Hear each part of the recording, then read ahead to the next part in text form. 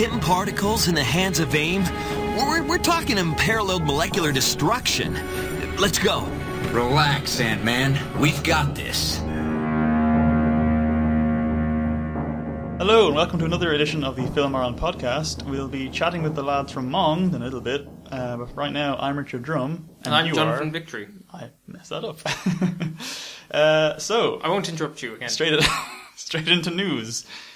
The Film Board has decided to change their name to Screen Ireland. Now, this is a non-news story if ever I saw one. However, their reasoning behind the name change somewhat intrigued me.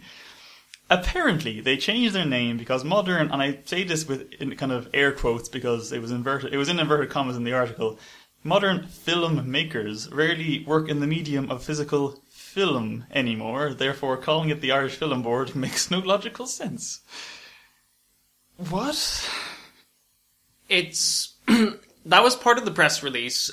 So far it's just been the press release that we have to base this decision on. I don't think it was just that the actual No, of course not, of but I mean the fact that every single article I read led with that quote, that was the main reason for the name change, has completely baffled me. See, the name Irish Film Board sounds like a state body with like a public remit. Screen Ireland could just as easily be the name of a private company. On the other hand, Screen Ireland does like mean that if... Or indeed a magazine. Well, I mean, basically we've already taken the name Film Ireland, so they couldn't call themselves Film Ireland. Screen Ireland, on the other hand, opens them up to new possibilities. That the other sense I got from the announcement was that they're recognising how much development there could be in the area of TV, in web series, in animation, in like maybe even video games. Any sort of audio-visual media could have huge room for development and investment, and I think the idea behind renaming Screen Ireland is part of the rebranding, that it could potentially not just be supporting Irish film, but it could be providing funding for TV shows as well. You may see this having some blowback for feature development, or it could work out fine and it could be developing features along with all this other creative content. You know, so I mean, if that's the idea behind it, it could lead... And this is all just potential stuff. It'll depend on like legislation that's being passed through the Dáil at some point in autumn. But you know what this could mean is they could have a role of more oversight and more sort of long-term planning of the infrastructure of the audiovisual sector as a whole. So like film and television stuff could be coordinated better in terms of producing quality content, in terms of green filmmaking, which is the area I'm researching and we spoke about in the last podcast. You know, so we could wait and see, I suppose. I mean, it might be a good development, but I so you found it quite quaint, or like some of the reasoning for the name change. Just that specific reason. I don't really think they need a reason to change the name. Like, you can change your name, whatever, as long as you don't find out 2 months from now they spent like whatever $10 million or euro like on researchers and think tank groups to rename the thing, and they'll probably have a new logo that will cost another $7 billion.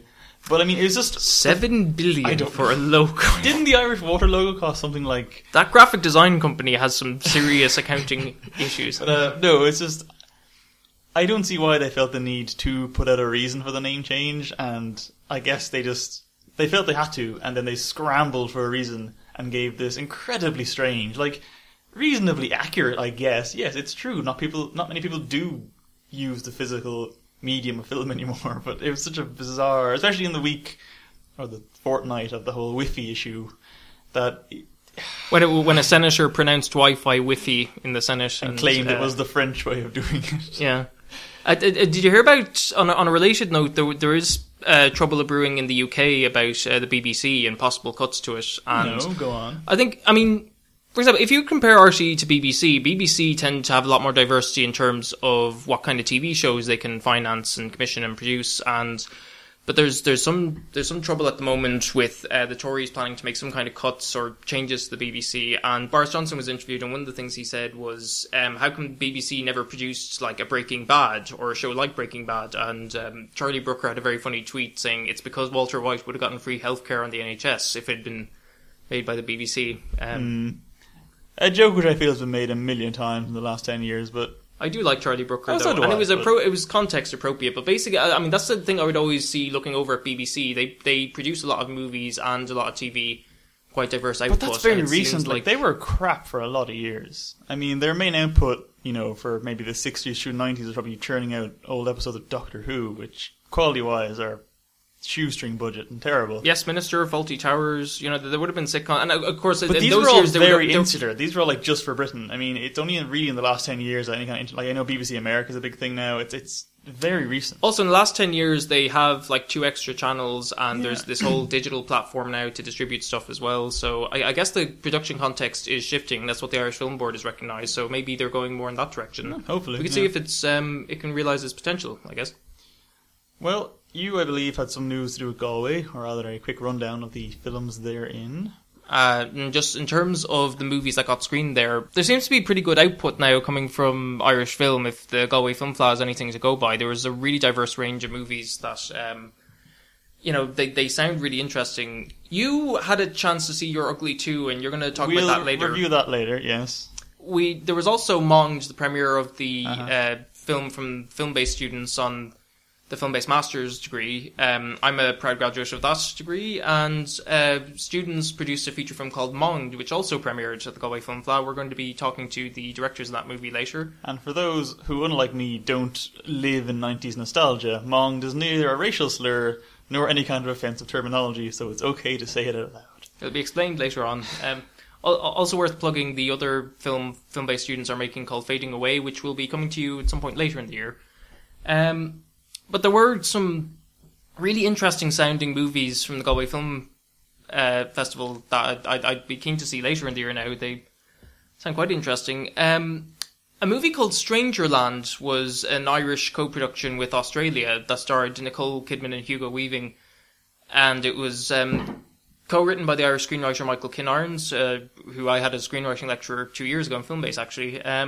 But, you know, it's just great seeing, like, a successful premiere like that at Galway. People really liked it, really responded well to it.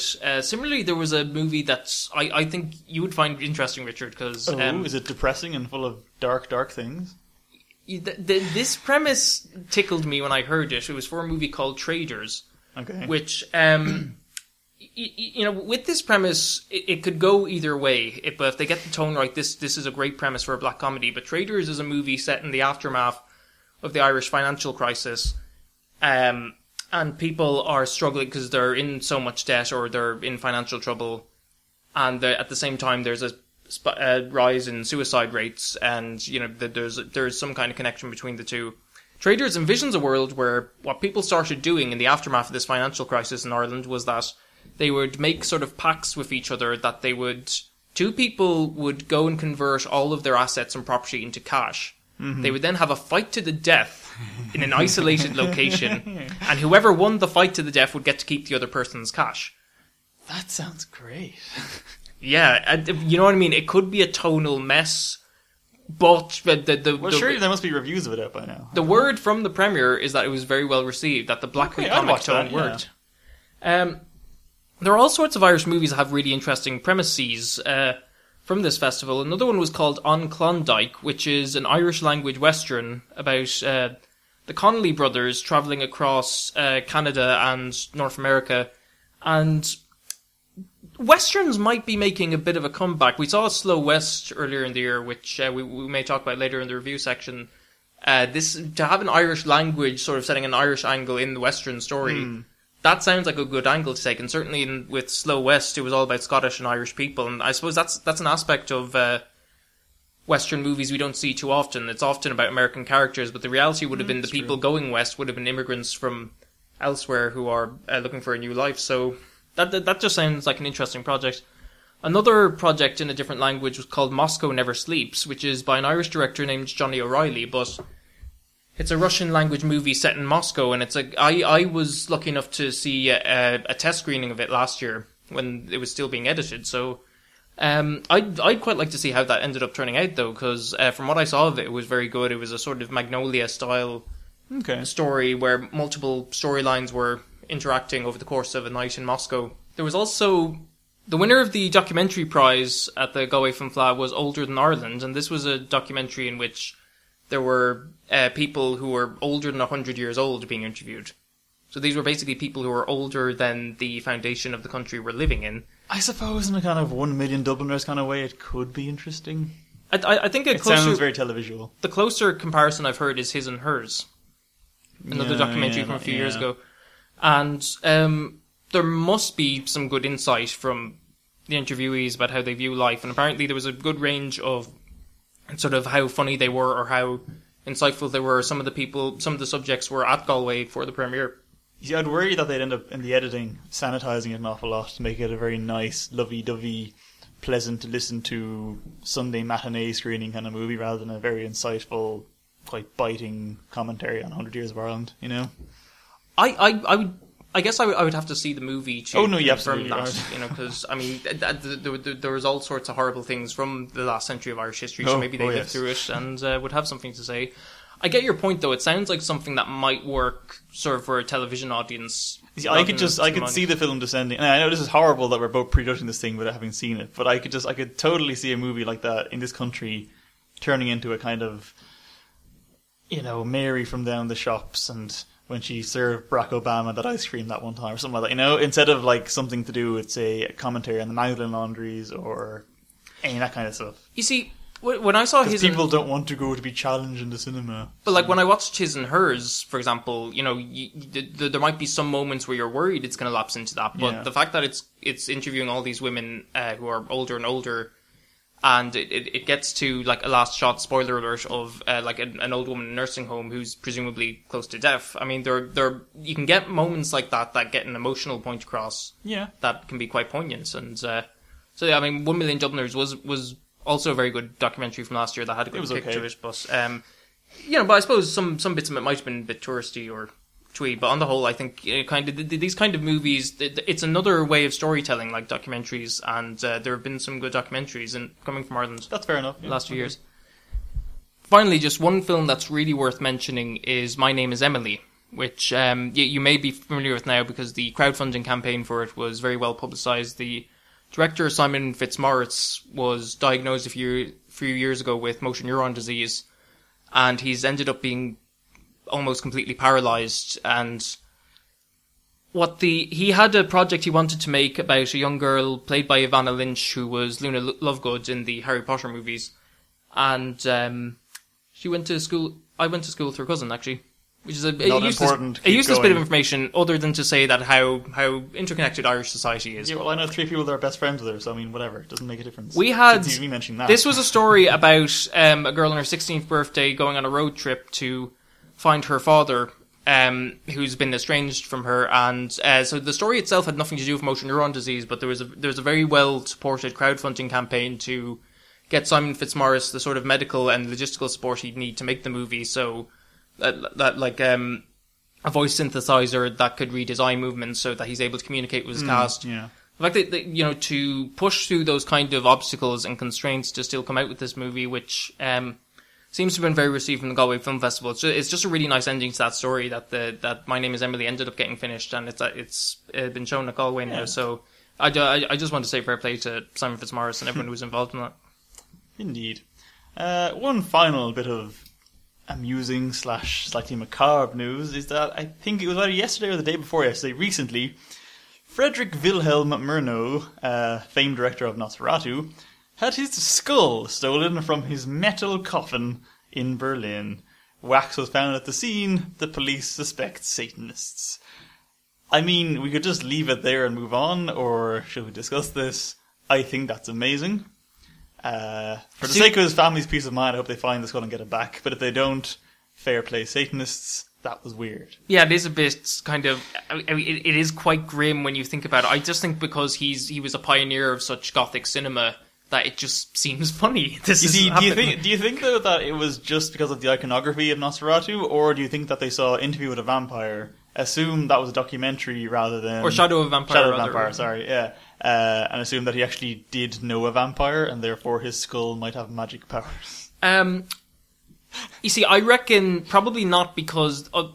actually, if it was Satanist, though, maybe. You see, the thing is, I think... the police said Satanist or like someone... You're asking, would this be... Like, would it be less funny if he wasn't involved with that kind of movie? And I think so, because this has happened to Charlie Chaplin. Charlie Chaplin's grave has been robbed on a number of occasions for people trying to get a ransom for the body back. So this seems to happen to some filmmakers. Yeah. This happens to some filmmakers sometimes. And I suppose this one, it was just... I suppose the fact that Did they say wax was found at the scene? Yeah. So Okay, I assume they so- meant some kind of candle-burning ritual circle. Okay, nonsense. so it might have been Satanists who General occult people, whatever. stole the skull. It's just so macabre. It's kind of like, and of course the family must be very distressed right yeah, now. So absolutely. it's kind of I hate myself for finding this funny because it's such a horrible thing to happen. But this was just a very bizarre piece of news from this week. I still find it weird, though, of all the details in that story, the metal coffin baffles me to the point that did they think this might happen? Did they entomb him in a metal coffin for a reason? Anyway. So up next we'll have a quick chat with the lads from Monged about, life and making a film and going to Galway and happy times working as a team. And we're here joined by the directors of Monged, a film created as part of the film-based master's course. I'm joined by the two directors. David Brendeville. Rory Mullen. Brian Quinn. So, you want to talk a bit about, I don't know, anything, everything, casting, Galway, crowdfunding, the horrors, the good times, the dizzying highs, the low lows? We just screened last Thursday, and I guess this is like post-mortem into what went down. So how did you guys find it, I guess? The screening went well. I think people seem to enjoy the film. They seem to get its sense of humour. People, I think, enjoyed the performances in it, and generally the feedback is very good. So I think the best thing is performances. I feel like when you make a film, like I just want to do justice to the actors and the effort they put into it. So I was proud that they were happy. Definitely, yeah. You know. I think it'd be worth going back a bit further because you were on the same master's degree I did, where students get to make a feature film, and you got the feature sort of planned and shot and finished on time for Galway Film Festival in like 5 or 6 months, or very tight time frame. Well, I can't remember exactly the pre-production, but filming was 18 days with 6 weeks post. So I think what went on screen last Thursday in Galway was quite an achievement for the pressure. 18 days, and but as the lad said, the actors were superb. And they stuck with us. We have Graham Early as Dave, John Connors as Bernard, and Rex Ryan as Ray. For anyone who isn't familiar with the story, like what is the premise? It's sort of it focuses around the three characters they play. Does it? Yeah, when it's a slice of life movie, it's just a weekend with these three characters and how Dave and Ray, who are old school friends, meet Bernard at a party, and Dave decides to use him as a test pilot for his new ease after the weekend, and just they all start to learn something about themselves, I suppose. Yeah, I guess it's a drugs film. It's set over the course of a weekend, and it's about how the Bernard bonds with Dave and Ray, people who, in normal circumstances, he probably would never socialise with, and they bond and learn some lessons over lots of drugs. Sounds good. So, I think it's a buddy movie in a way. It's a buddy movie, yeah, definitely. with drugs. with drugs, yes, so naturally. So that'd be where the titular being monged comes from. What is the verb usage there? Does one get monged? Is it to be monged? It's a slightly antiquated term, I guess, but I think it's like early 2000s, late 90s, debauched kind of, plastered kind of term, which, it works for this film. Actually, I think that was one tricky part, in the sense that... Updating stuff, yeah, because the play it's from the play by Gary Douglas. Okay, yeah. Monged 10 years ago, which was sort of in the height of the craze. And that sort of diminished a little bit now. I was just curious about whether, because drug movie was the first description that came to your mind. Like, were there any conscious influences on this movie in terms of other movies that have been around drugs? It sounds like you're sort of taking a different angle with this kind of movie, or it sounds like original enough in terms of the approach to it. Like, or is that what you're going for? Or? I suppose it's. In terms of other drug films that we compare it to, I mean, maybe there'd be an element of something like The Wolf of Wall Street in it, and just the level of debauchery that happens in the film. But it does have that sort of buddy movie element, and what films do we look at beforehand? I think we were thinking of Boogie Nights a lot, but then again, that it was just one of those dreams you have where it's like, let's try and do this, but it would never happen. Would Trainspotting be similar? Yeah, I think we talked about Trainspotting a bit. But I think one thing about Monged, in one sense, or the way we saw it and the way I think we interpreted it, was that, like, these are three guys in their 20s. Drugs and alcohol are part of, you know, that scene in your 20s, regardless of what era. And, you know, I think it's more of a backdrop to what's going on. Okay. I mean, we don't make any calls on whether it's right or wrong. Well, you know, you see the good side of drugs and you see the bad side. But I think it's just, as I said, slice of life, and these things happen. Yeah, it's non-judgmental. There's no moralising about drug use in it. You know, it's just life. It's just something the characters do. You know. So was your approach to directing it then sort of realism or kind of over the top, you know, crazy drug infused haze sort of? I think there's elements of it's realistic to a certain extent, but it's also a comedy, so there's certainly a bit of exaggeration in some things. But yeah, talk about a bit about, I suppose, how directing one film with three people worked out. Was it hell? You're all still friends? Is this all one massive sham? The three in one room? It was difficult. And we'll leave I think it's like a system that, you know, shouldn't be that way, of course. But I think the way the master's course is set up, it kind of has to, and I think in that way it kind of extinguishes egos in a way. When you have three, you're in a way you're a surrogate for like the film, because it's not your baby. So you're just kind of like, it's like an old studio director just trying to like hit the marks each time. So having three, you kind of.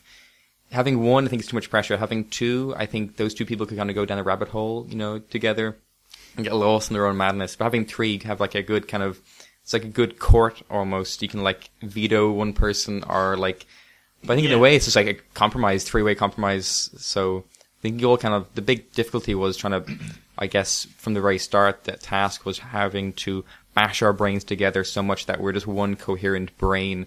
I think we got a pretty juicy brain on our hands. But also I think there's an age difference as well. So we you know, I'm a lot older than you two guys, so we sort of saw things in a good way, differently. And also the advantage of having three is if things go wrong, one can blame the other two. Yeah. You know? It's all his fault. Who was the designated scapegoat in that case? Oh, probably me. Okay. Being the oldest, I can take it. Typical ageism. So yeah, David, you were talking to me about casting John Connors against type. So, what do you mean by that? Well, it's just, you know, in the film, John plays Bernard, who's a socially awkward insurance worker who ends up at this party by mistake, and it's a very different role for John. You know, people probably know mainly for Love, Hate, King of the Travellers, Stalker, you know, in which he plays kind of tougher characters, I suppose. But John really embraced it. You know, I think he really wanted the challenge, and he did an amazing job. You know, I think that he's brilliant in the film, as are all the actors. I think like David said before, Bernard was seen as this kind of young, fresh-faced, kind of like innocent little baby boy. But when we first heard, I remember when I first heard John Connors was being talked about it, I didn't know who he was at all. So I just looked it up on Google and I was like, okay, interesting.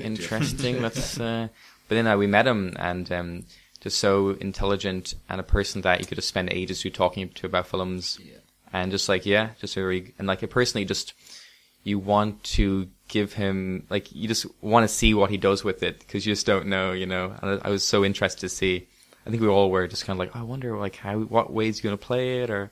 But I think everybody was kind of like excited. He's a very exciting person to work with. He's a very exciting actor, you know. Yeah. And also, I think one big thing was that it was less than a week before our first day of principal, and we still didn't have our Bernard. And well, that sounds fun. You know, I got a phone call, but John saw Bernard, the character, and he wanted to play it. You know, we didn't have it because it was something that he really wanted to do, which is totally against type. Good. And I remember when I was told, and I sort of thought about it, John Connors, what page? And I remember that specific scene in the 40-foot container, you know, which still is embedded in my mind, which is one of the most amazing pieces of Irish TV. But his ability as an actor, I just thought, this could be very interesting. This is a totally different Bernard than we're looking at, but I think he really made it his own, and I think he just brought an element of that, the baby-like characteristics, that his facial expressions, his demeanour, his off-the-cuff comments, I mean, are just, I think, just brilliant. And actually, when I saw some of the stuff on the big screen in Galway, I mean, the three of us had seen, you know, in the post-production, the edited so much of every single image, but when we saw someone on the big screen, some of his little movements and whatever are just priceless. Yeah. It changes so much on the big screen, definitely, and just like we got so many laughs as well, like on the premiere, like it was great just to see like that side of John, where it's like he can be vulnerable and then also just get so many laughs, and you know.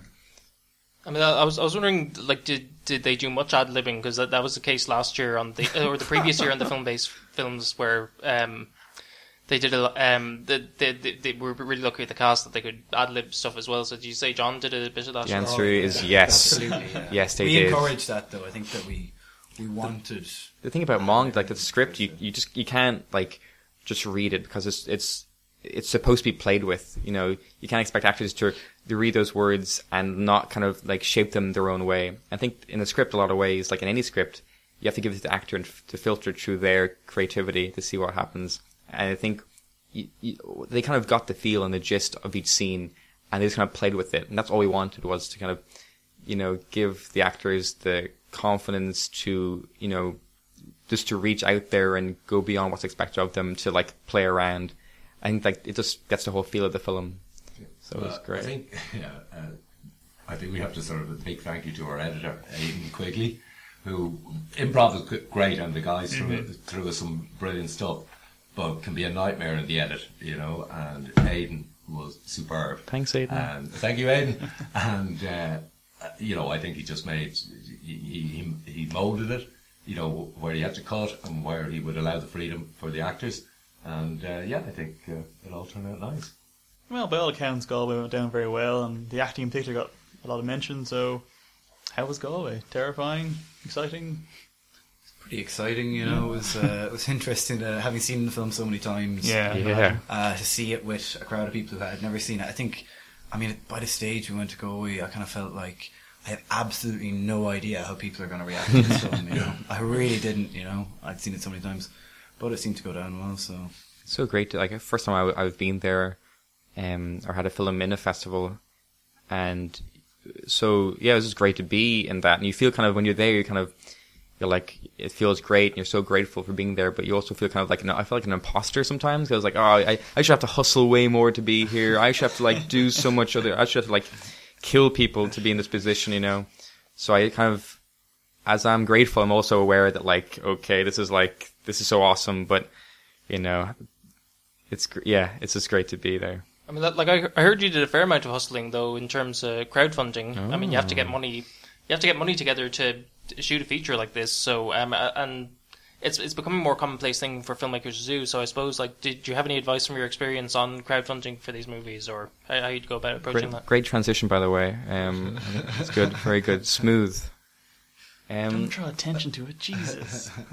You ruined the magic. I think like the Indiegogo. We used Indiegogo. I think when did we start that? Like January or something? I think it was. But it was for both films. Oh yeah. Okay, so let's get into this. So this was the other film, Fading Away, that film-based students made, which will be completed later in the year. But, yeah. So you had to split it between the two movies? Yeah, the Indiegogo campaign was a campaign for both films, and then it was split between the two. And yes, just rinsing all your friends and family like as much as you can. Pub quizzes, just any excuse just to take money from friends. Nephew's communion money. There you go. Got that. Yeah. I have no family anymore. I have no friends. I've robbed so much. But yeah, just loads. Like we had an Oscar night. I think last year. I think you guys did an Oscar night as well. Yeah. That was cool. That was great. So there were like fun themed events you can hold as well. Like aside from figuratively robbing people, and like I suppose what I'm getting at is you premiered at Galway, and it sounds like just as like with every previous year on the film-based course, like you guys worked really hard on it, and you did hustle to get there. Totally, I think in retrospect, nostalgia, it's like I don't know. I never gave birth to a baby before, but it's like that when after you give birth, they say that like, oh, you want to do it again? Like when you're doing it, you're like, oh, this is the worst thing ever. This is so terrible. I'm so stressed. But afterwards, you're like, oh yeah, a baby. That's nice. I want to do that again. I think in retrospect, I feel like it's been kind of all that kind of like hostility and stuff has been kind of subdued by nostalgia. So I think, like, yeah, if you asked me this like a month ago, I think we would have been crying so much to even answer you coherently. But yeah. Yeah. No, I think, as Brian was saying, like, when you're in the midst of it and when you're on a shoot, like, it's our first feature for everybody involved, at 18 days to shoot a feature film. It's crazy. You know, it is. Yeah, not a lot of time at all. It's bonkers. It's nuts, and when you're relying on people's generosity for locations, for costume, for everything, you know, it's pressure, and there was a lot of pressure when going to Galway. I felt physically sick before the film, not knowing what people would think. I think afterwards as well. No, but I tell you, when it was screened and it was over, and I walked out, it was like a huge sense of relief. Also that it's done. It's up there on the big screen. We've done it. We've made a movie. If people like it, great. But the actual fact of making that movie, you know, was an achievement in itself. Do you know what Stanley Kubrick said? He said a lot of things. Well, in terms of this, of how tough it can be to make a film, he compared it to trying to write War and Peace in a bumper car in an amusement park, but once you get the movie finished, there's nothing in life that quite equals the feeling. I guess in a way we're Stanley Kubrick. I guess you said it, Jonathan. I guess you said it. No, you said it. We had over like 24 locations for the film as well, so it was crazy. It was like I feel like I'm not doing justice to how crazy it was. You know, it was so intense. We had like a night shoot where we started at 8:00 in the evening and we finished about 6 in the morning. Was it? That was all around Temple Bar, all around town. And that was trying to shoot in Temple Bar at 2 in the morning. That on was a Saturday. On a night. Saturday. Yeah. I shot in Temple Bar in an afternoon, and I hate that. But at night, that must have been. Well, that actual night was quite interesting because we were shooting all through the night, so you saw the different stages of the people from all being dressed up and nice and having fun, and then sort of getting really drunk, and then getting sort of falling over, and then getting sick, and then the sun comes out. Coming up, and you got the you see the seagulls picking on the vomit on the ground, and bits of kebab sprawled upon the pavement. As the sun's coming up. Not a good B-roll then, I imagine, in that case. Port Vulture would have been proud. That was tough, definitely. Though it was like a war, you know. It was, but it's still like you learn so much, you know, from being on set. You learn way more anywhere else. I think we got a lot of help as well from the first AD we had, Mel Cannon. Like if we didn't have him for some of it, I don't know what would have happened. You know. Thank you, Mel. If you're listening there, Mel watched our back. I mean, he was a previous year student, and how he stuck with us, I have no idea. But thanks, Mel. Thank you, Mel. So what's next after Galway? Any more festivals lined up, or are you all going to sleep for a year? Hopefully as many festivals we can get it into. I mean, it was only last Thursday, wasn't it? It seems. It was last Thursday. Yeah, it actually seems quite a while ago already, because so we're still sort of digesting it all, and I think the powers to be in Filmbase are at the moment just checking out the festival circuit and seeing what's around. Oh well, best of luck with it, and thanks for coming in. Okay. Thank you for asking us to come in. Yeah, it was great being here. And that was our chat with the lads from Monged. Up next, reviews. So we've got a lot to get through, but I think we can probably skip some of these quite fast. So I'm going to quickly say Terminator Genisys, the 5th movie in the Terminator franchise. If I'm counting correctly, the 4th different timeline they now have. It's dumb. It's really dumb. It's extraordinarily dumb. I thoroughly enjoyed it and would watch it again. Wow. I mean, the time travel, it kind of has a Chris Nolan problem of it all makes sense if you don't think about it. But as soon as you scrutinize the logic on any single part of it, the whole thing falls like a house of cards. And the time travel makes 0 sense. But it just holds together on a level of insanity that just about works. And I really thoroughly enjoyed it. Would you say it's more akin to sort of like a Resident Evil? Or absolutely. Kind of, like, the thing it reminded me most of was Resident Evil. And for those that don't know, I will unashamedly love and champion those films. The 6th one starts production this week. I'm very excited. Because just the trailer for Genisys, it just looks like Hollywood were just throwing absolutely everything at it. It was just the sort of laziest form of sequel writing where it's the same quotes as before, but in a different context. Or it's like, it's that same scene from before, but it's slightly different. And it's just seemed like a really annoying, frustrating movie to watch. And I didn't want to see it on principle. That I don't want them to make more of these where it's like Terminator Refuturize with like Arnold Schwarzenegger in a wheelchair still being a Terminator and some other Game of Thrones actress is playing Sarah Connor, and it's just kind of, and they're they're traveling back in time before Terminator Genesis. But like I to said stop to you, Terminator Macy Genesis from Williams happening. should play Sarah Connor in a future movie where she's younger again, and they send a Terminator further back again to fight her.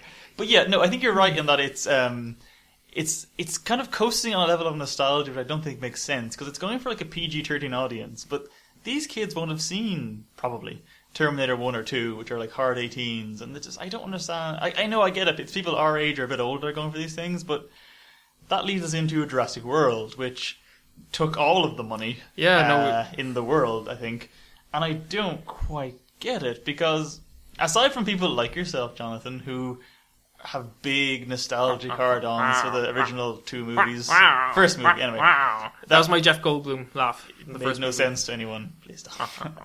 Anyway, but because I have no nostalgia for Jurassic Park as a franchise. I've seen the first one as a child, thought it was fun then, watched it recently, thought it's still okay. Me and you watched Lost World, which was my first time seeing it a few months ago. I didn't much care for it. That was my first time watching it in years, and I thought it was ridiculously fun. It's such a dumb movie, but I think maybe just partly because of how funny it is, but also maybe just my own nostalgia that I really liked the first 2 movies growing up. But yeah, then Jurassic World came out. The trailers looked a bit meh. Yet everyone seems to agree that it's pretty damn good. Now, I will say I thoroughly enjoyed it, but I think, like Terminator Genesis, it's riding a weird wave of nostalgia that I don't really have, and yet it still is potentially my favourite in the series, so I don't know. I have mixed feelings about it. I imagine if the more I think about it, the less I like it, but I think there were certain scenes I like. The climax towards the end does get to the without giving away what the exact set piece is. It does get to the point where it is kind of like this is so dumb. I love it. It's like it's actually great, it's actually so stupid you can't help but like it. But I mean, which actually, to bring back to your last analogy, again felt like a Resident Evil movie. It just became utterly insane and was I would go one step further and say it was like a Sci-Fi Channel Sharknado type movie that happens to have a big budget. You have pterodactyls like picking people up and dropping them into other dinosaurs. You have people running away from these pterodactyls holding coffee, like having the presence of mind to not want to spill their coffee as they're running away, or whatever it was. Apparently, someone spotted that on the internet as well. But like I will say, Chris Pratt, obviously very good. The man can do no wrong at the moment. The 2 child actors were both quite not annoying. So surprisingly, Judy Greer was wasted, which we might get to later on. Completely wasted. And I know you didn't much care for Bryce Dallas Howard. I thought she was good. Judy Greer should have played that character instead of Bryce Dallas Howard, and any actress with like personality. I just think it'll be really funny to see like how many people who have seen Jurassic World could name Bryce Dallas Howard. Not her character, even just the actor who plays it. Because just my problem with her was that she just had no presence, had no personality. She had that kind of awkward feeling, like that. It was the sense I got from Amy Adams in Man of Steel, where they felt like it was a silly. Where they felt like it was a silly movie. They're not quite sure what's going on. They felt out of place in it. To be fair, the script, the character isn't well written, and there's lots of sort of problems, like not even just in terms of gender politics, but just in terms of character, like how sort of arch they are, and arch simplistic, and just so it wasn't great material. There were definitely scenes between her and Pratt where you could see that look in their eyes actors get when they know their dialogue is bad.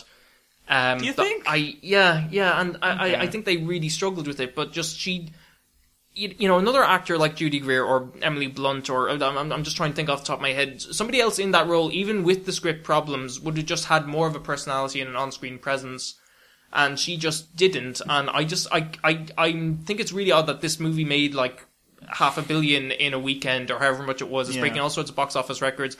I'm sure Chris Pratt will go on to other things. The director Colin Trevorrow will most likely be hired for other things. I'm not sure Bryce Dallas Howard's going to get much after this. She's just not. I mean, I don't really know what she's been in before this, to be honest. But I thought she was fine. If there's one weakness in the movie, it's the CGI. The CGI is not great, but it weirdly didn't bother me, and I don't know why. I can only there's a great Cracked article I can recommend. 6 reasons modern CGI doesn't look realistic. I forget the author's name, but if you look that up on the Cracked.com, somebody goes through a very good analysis of visual effects and how all these sort of technical and economic reasons behind why they look a certain way they do. And Jurassic World definitely have this problem, and I was annoyed, especially by some scenes where they could have gone with the approach of the original movie, which was mixing animatronics with CGI and getting the balance better. But there were some scenes where I was looking at and I was just thinking, there's technically no reason why this couldn't have been done with one of the more realistic looking puppets, but it's just, you can tell their hand is just on something green and this CGI thing's been animated. They had that one scene with the one puppet where it died so that you could feel emotions for it. That wasn't a puppet though. No, that was a puppet. That was I the just one think there was confirmed something puppet about that I know. this movie where I know they're commenting a lot. There's kind of a meta commentary on the sense of wonder the first Jurassic Park evoked and how diminished that's been. Yeah. The way this isn't a Jurassic Park where like the park's open successfully. There's all these sort of exhibits going on. There are these hologram dinosaurs they're just walking through, and they're no longer thinking like, isn't this amazing? It's just kind of like there. And then of course, as has to happen in these movies, chaos ensues. As Jeff Goldblum warned us in the first movie and the second movie, and they just keep making these mistakes. But it's fun for us as moviegoers, and like I said, there were aspects to it I liked, but there's definitely there were definitely problems with it, and I'm just kind of I can't say I absolutely loved it, even if in the cinema there were certain points of it where I was feeling quite giddy watching it. Well, I mean, love's a strong word. I absolutely enjoyed it, and I don't care that it was stupid, because I like a lot of stupid movies. So yeah, Jurassic World, a sort of lazy thumbs up, I suppose. Let's move on to some recent comedies. Now, I know this one is pretty much out of cinemas. I think it's still just about hanging in there, but if you haven't seen it, I couldn't recommend more highly Spy. If you've seen the trailers, it looked like absolute garbage. I can't stress enough how badly that trailer misrepresents the movie. It's incredibly funny. Jason Statham is laugh out loud funny. Melissa McCarthy is not playing her usual Melissa McCarthy character. She's great. Peter Serafinowicz is terrifying and funny, and weirdly Rose Byrne's probably the best thing about it. And there's a lot of strong comedic performances, but Rose Byrne just absolutely nails it. And go see that movie. I mean, this didn't look interesting to me at all, but it's from the same director as Bridesmaids and The Heat. And Did you see Bridesmaids? Yes. What did you think of it? I liked Bridesmaids, and I didn't mind it. That was too long, but yeah, it's decent. But I mean, the thing about Melissa McCarthy is, I know she's talented and can be funny, but she keeps getting these roles where the only joke is she is fat. Yeah. Because being fat is funny in and of itself to a lazy writer. I will admit, obviously, Spy does do at least one or two of, but by and large, most of the jokes, the source of them is just funny writing, good situational comedy. So it is actually clever humour in Spy then? Well, I might check it out then. Okay. It's worth seeing. Similarly, in terms of new releases, Ant-Man came out, and I'm defining that as a comedy because it's trying to define itself as a comedy. Like Spy, trailers did make it look very good. I think we're all sort of suffering severe Marvel fatigue at this point. Even me, who is the most unashamed fanboy of these things, was kind of like, Ant-Man, I don't care. I cared when Edgar Wright was involved. I lost a lot of interest when he left. But I've seen it twice before it's even out, and I can safely say it's pretty damn good. Was there any sense of where Wright ended and the other director begins? Well, that's the funny thing. There's a bit near the end which is incredibly trippy and weird, and I was convinced that was an Edgar Wright, Joe Cornish edition, but apparently it was a Peyton Reed edition, so it's hard to see where the lines are. So it's pretty coherent then? Oh, it's very coherent, yeah, and it does the reverse Marvel of... Most Marvel movies start off very strong, kind of start to wane in the middle, and then get very boring at the end when it's just a massive fight of, anonymous forces fighting our titular hero. This one starts off a little slow when it's trying to get into the characters, but once it gets going into the kind of the heist movie setup, it's really funny and really fun, and there's no massive army battle at the end. There's just two guys fighting in a swimming pool, and that's it. It's shocking, but it is very good. I understand Judy Greer is in this movie. Did she get the role, worthy of her talent and great presence and personality as an actor? Well, if you read my review of Ant-Man on the Mind, I do mention this fact because it is very weird in the last... You pointed me to an article last night about this, and they mentioned a lot of things from the last year. I'd actually extended it to 2 years ago because Ant-Man, Judy Greer plays the mother of a plot-important child and gets nothing to do. Jurassic World, Judy Greer plays the mother of a plot-important child and gets nothing to do. Apparently in Tomorrowland, plays the mother of a plot-important boy, gets nothing to do. And then even think back on last year's Dawn of the Planet of the Apes, Judy Greer played the mother of a plot-important child who gets nothing to do, apart from almost dying childbirth. Where she used to play like the best friend of the kooky heroine in rom-coms a few years ago. She then started getting more like TV roles, like she's the voice of Cheryl Carroll on Archer. She's fantastic in Archer. She's a brilliant actor, and I mean, I was talking about an article. I can recommend this other article by a guy called Scott Meslow, and it's about MESLOW, and it's about Judy Greer's career and just how odd it is that everyone loves her, and rightly. She's a very talented actor in, roles that allow her to get her talents across. Yet in all these big budget movies, any of these bigger movies which have been quite successful this year, she's just getting roles that are really thinly written and not good. And it sort of reflects on how this is a broader problem with, having good roles for women in movies, but also just a weirdly specific thing about Judy Greer is so good. Why isn't she getting better work? It's really unfair. Weird. Why the hell is Bryce Dallas Howard? Anyway. She got one movie. You got like 5 not great ones. It works out. Anyway, but from 2 very good comedies to 1 not so good comedy. Jonathan, please regale us with the tales of woe that was Ted 2. I liked the first Ted movie. I think it worked, like, not just as a comedy, but the story was okay. I mean, not the screenwriting was like functional. If it had some flaws, but none that this movie couldn't bear. And it worked. And in general, I like Seth MacFarlane for how he has a diversity of output. He produced shows like Family Guy and American Dad. He'll also produce non-comedy shows like the remake of Cosmos.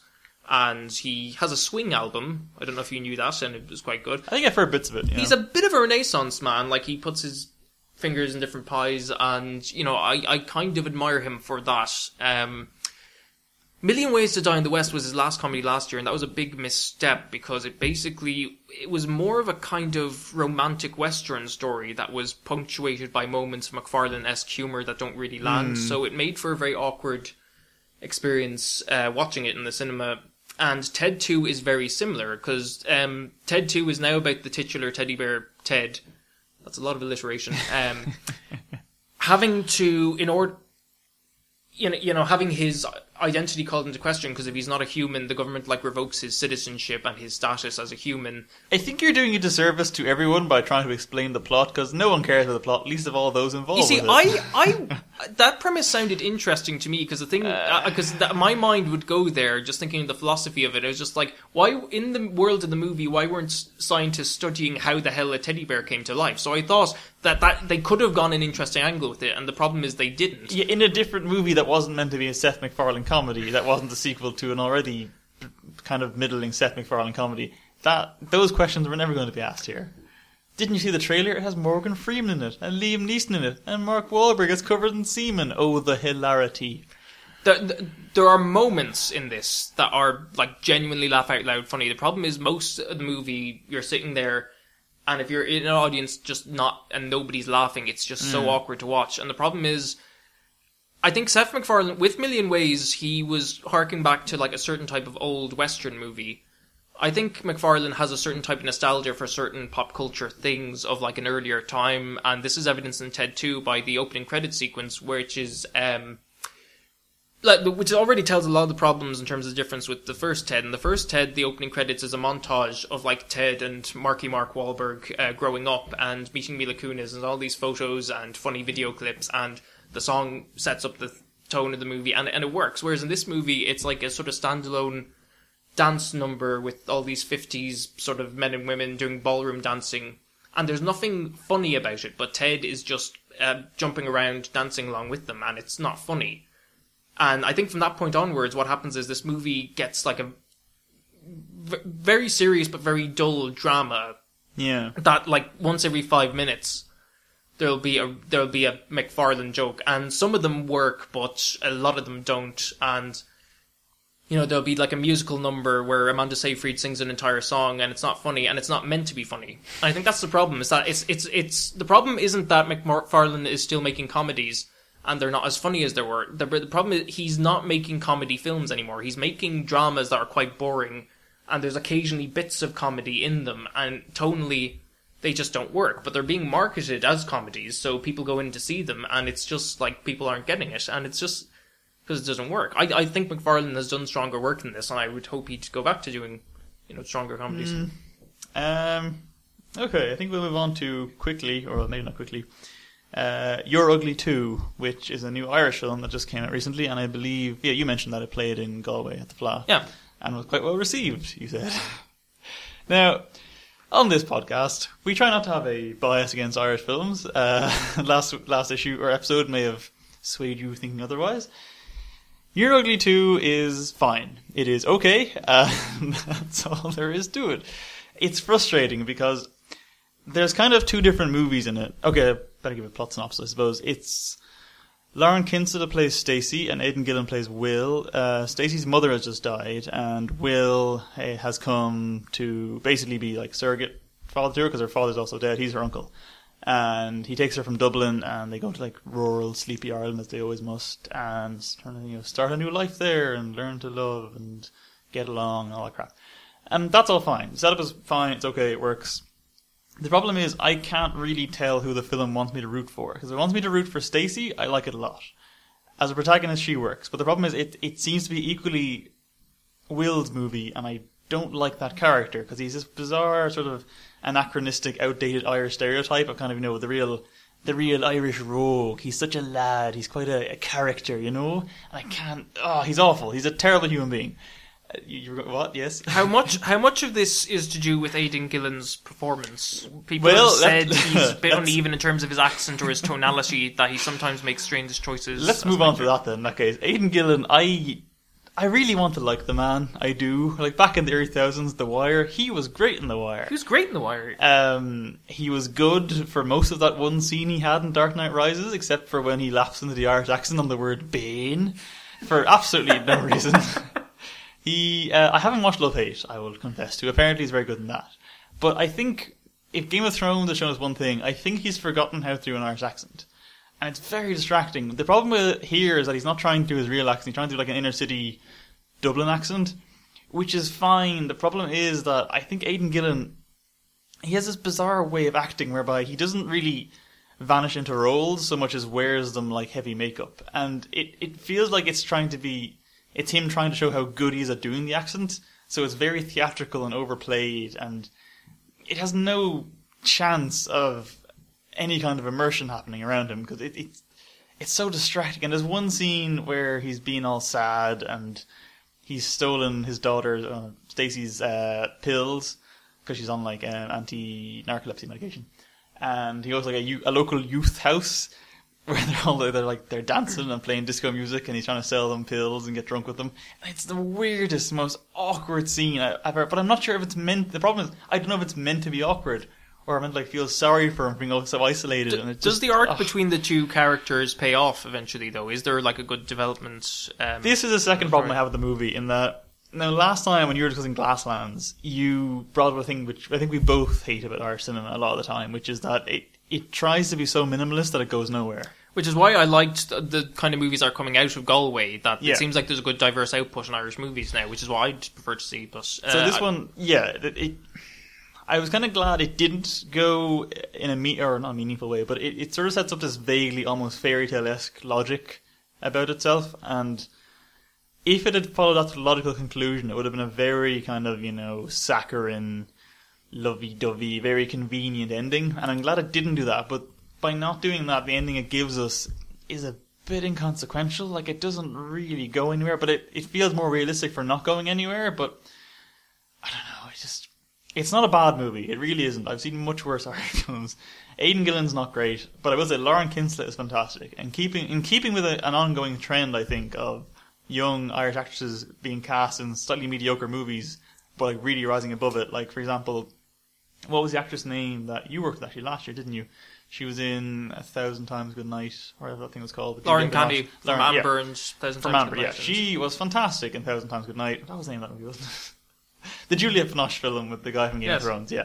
She was great in that. The movie was quite mediocre. Or, thinking back to Jadif, that Irish horror movie. From the Dark, Niamh Algar, who also worked on the film-based production The Light of Day. Niamh Algar was the best thing about that movie and completely carried it. The movie itself, okay, not great, not terrible. And once again with this, Lauren Kinsella, fantastic. She has a great future ahead of her. We don't need your Saoirse Ronans. We have other people coming out. These are fine. We'll still have Saoirse Ronan, though. We will. She's great. But the point is, a lot of great actresses seem to be emerging from the country, and this probably comes back to the point earlier about Judy Greer, is that we need better roles for women. But what I'm wondering now is that these films that these actors are emerging from, are they mediocre, or are the actresses in them just better than the film itself is? So, like, let's say they'd cast a female on a par with Aidan Gillen's weirdness. Like, would it have seemed I mean, would I have noticed how slightly middling the whole affair was if there wasn't an actor of that caliber bringing up the rest of it, you know?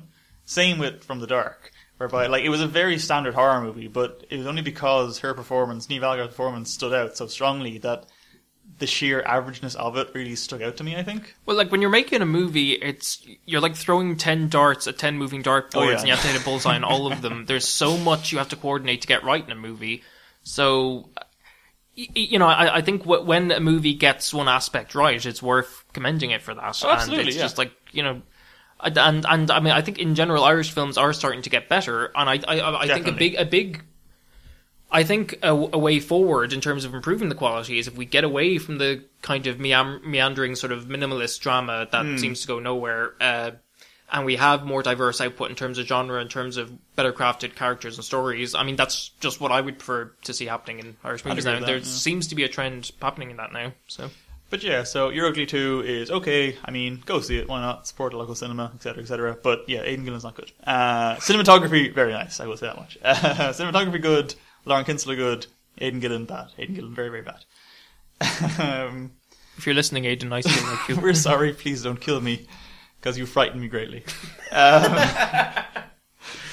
To go back to another comedy quickly, She's Funny That Way. Jonathan, you have thought, no?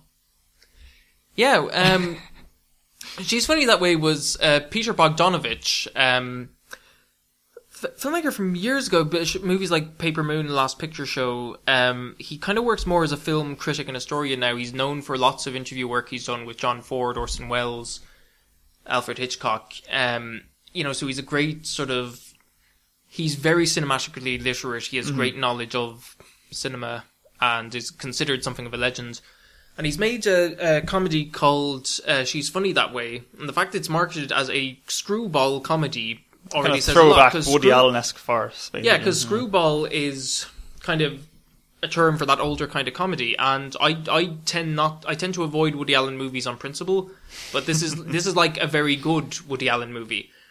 It's about a sex worker, Izzy, played by Imogen Poots, who I just love because she's a beautiful, talented actress, and her surname means farts. I just find that hilarious. She plays this call girl, escort, what have you, who sleeps with Owen Wilson, who is a theatre director who just about a week later ends up casting her in a play, and it's all very kind of farce in its structure. Very good performances in it from Will Forte, Jennifer Aniston, Catherine Hahn, Rhys Ifans, and it captures that kind of old style of comedy very well. And there are bits of it that are genuinely funny, and I think it's just sort of, from a screenwriting point of view, there will be farce elements like three couples are arranging to go to the same restaurant, and they're not supposed to be at the same restaurant, and you're kind of watching going, no. So I mean, it's kind of I think it works. It's kind of a bit of fluff, you know. It's a nice, light, easygoing movie that's short enough. Until it has a very strange ending then, which is a bit meta, and just a problem with that. I haven't seen the movie, but Jonathan described this to me as being a perfectly light, farcical comedy that turned into a existential horror at the end, and I was so intrigued that I made him show me just the ending with no context, and I'll agree, I was quite horrified. What happens at the ending, keep in mind that throughout this story, Imogen Poots, this is character Izzy, I love her name, her character has been romantically involved with like older men in like their 40s, late 30s, what have you, and in the very last scene in the movie, it's all framing device about her being interviewed by a journalist, and as she's telling the story of what happened in her first play. The interview ends when her new boyfriend, or described as a mentor, comes in, and it's Quentin Tarantino playing himself and talking about they're going to be late for the Kung Fu B-movie triple bill or something as they head out, and they're chuckling, and like this is who she's dating now, and it's like Quentin Tarantino playing himself, who I imagine him and Bogdanovich would get on like a house on fire, but it just... There was some... I don't know if it's just... I felt dirty watching it. If it was Tarantino's personality, or if it was just the sort of broader gender politics of the movie, which are by no way perfect. It was a very kind of... I thought it was unsettling, the ending, kind of in an amusing way. So sorry for the spoiler, but in terms it was worth it. In terms of the story, you know, I didn't give too much away, but it's just that one last minute of it is a really funny note to end on. Like, it's funny that way. Yes. And on that note, good night. No, okay. There was Slow West as well. Slow was West, a great yes. movie, and just to quickly say, this was Michael Fassbender in a western about Irish and Scottish people traveling across America. There is a German called Werner who is cataloguing the genocide of the Native Americans. Who is he played by Werner Herzog?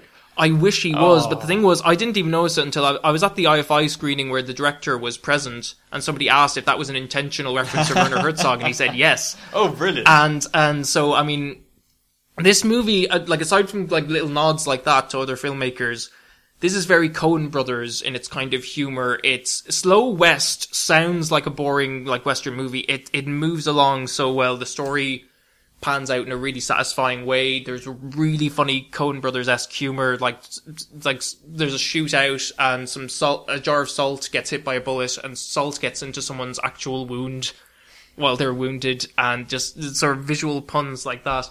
All shot in New Zealand, standing in for sort of Colorado, Utah, wherever it is set. Really satisfying movie, and if you missed out on that movie, I'd recommend catching up on it. I do want to see it. I've heard the soundtrack, which is great, and I like Fassbender and what's his face, Cody Smith McPhee. Yes, that's it. And you love Werner Herzog and I love parodies Werner of Herzog, him. So I didn't know that was in there. That's interesting. I'm going to quickly just mention another new release this week called True Story, which is a Jonah Hill, James Franco movie. Now, when I say that to you, do you assume it's a comedy? yes, It's not. not even a little bit. No, it's based on a literal true story. It's a completely straight played thing. It's weird seeing Jonah Hill in a role that was clearly written for Jesse Eisenberg.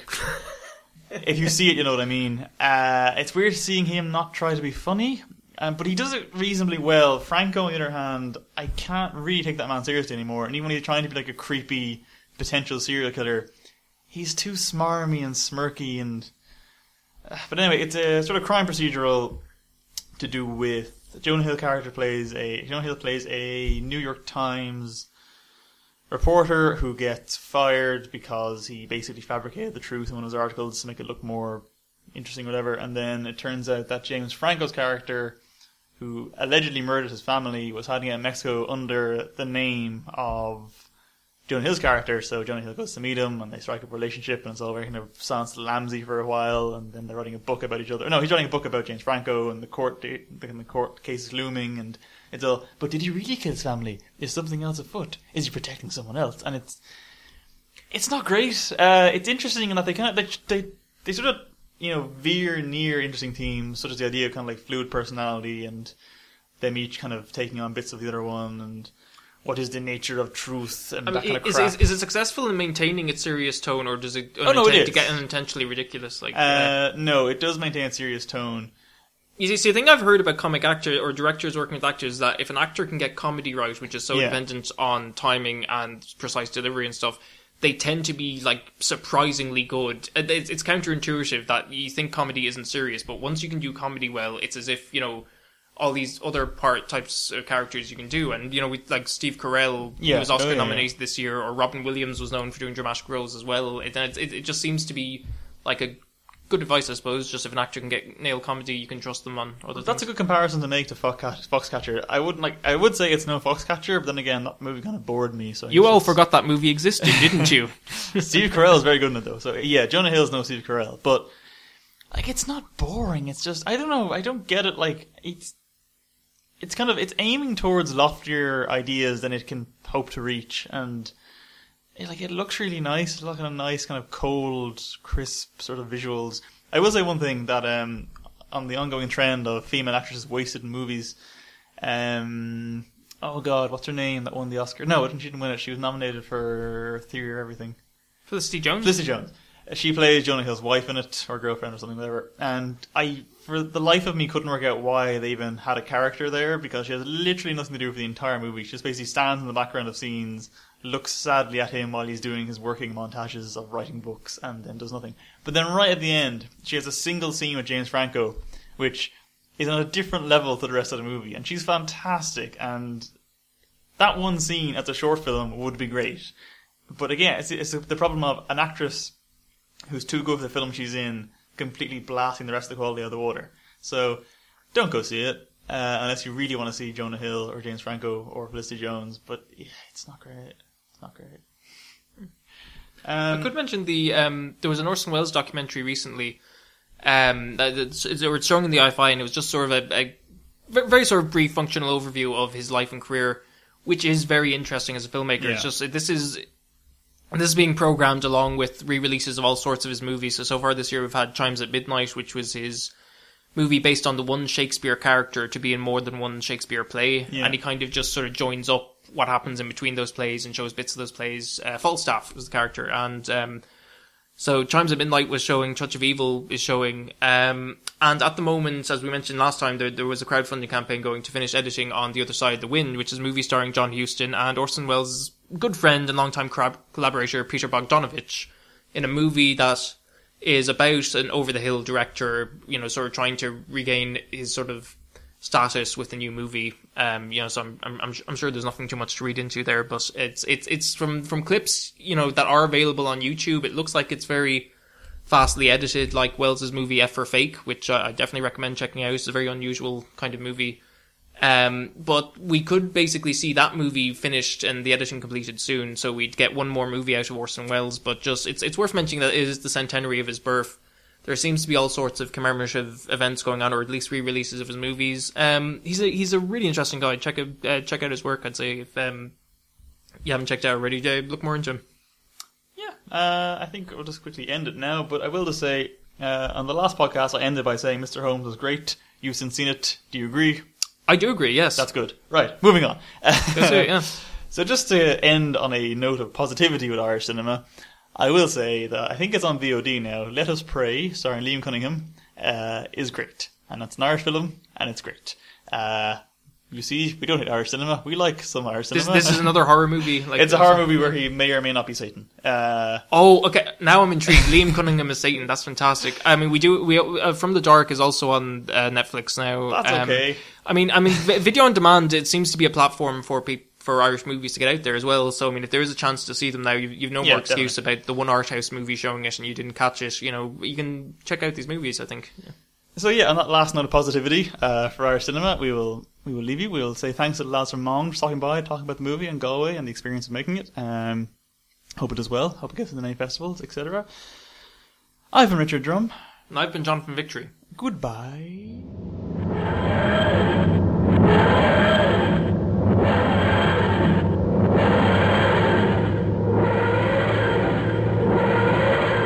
Scene 1, Apple, take 2. Of course, the one thing that disappointed me most about Jurassic World was that Samuel L. Jackson didn't show up with an arm missing.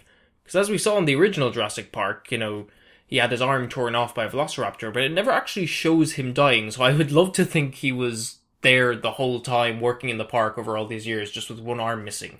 That would have been... I would have loved Jurassic World unreservedly if it had done that. If it just had the balls to do that.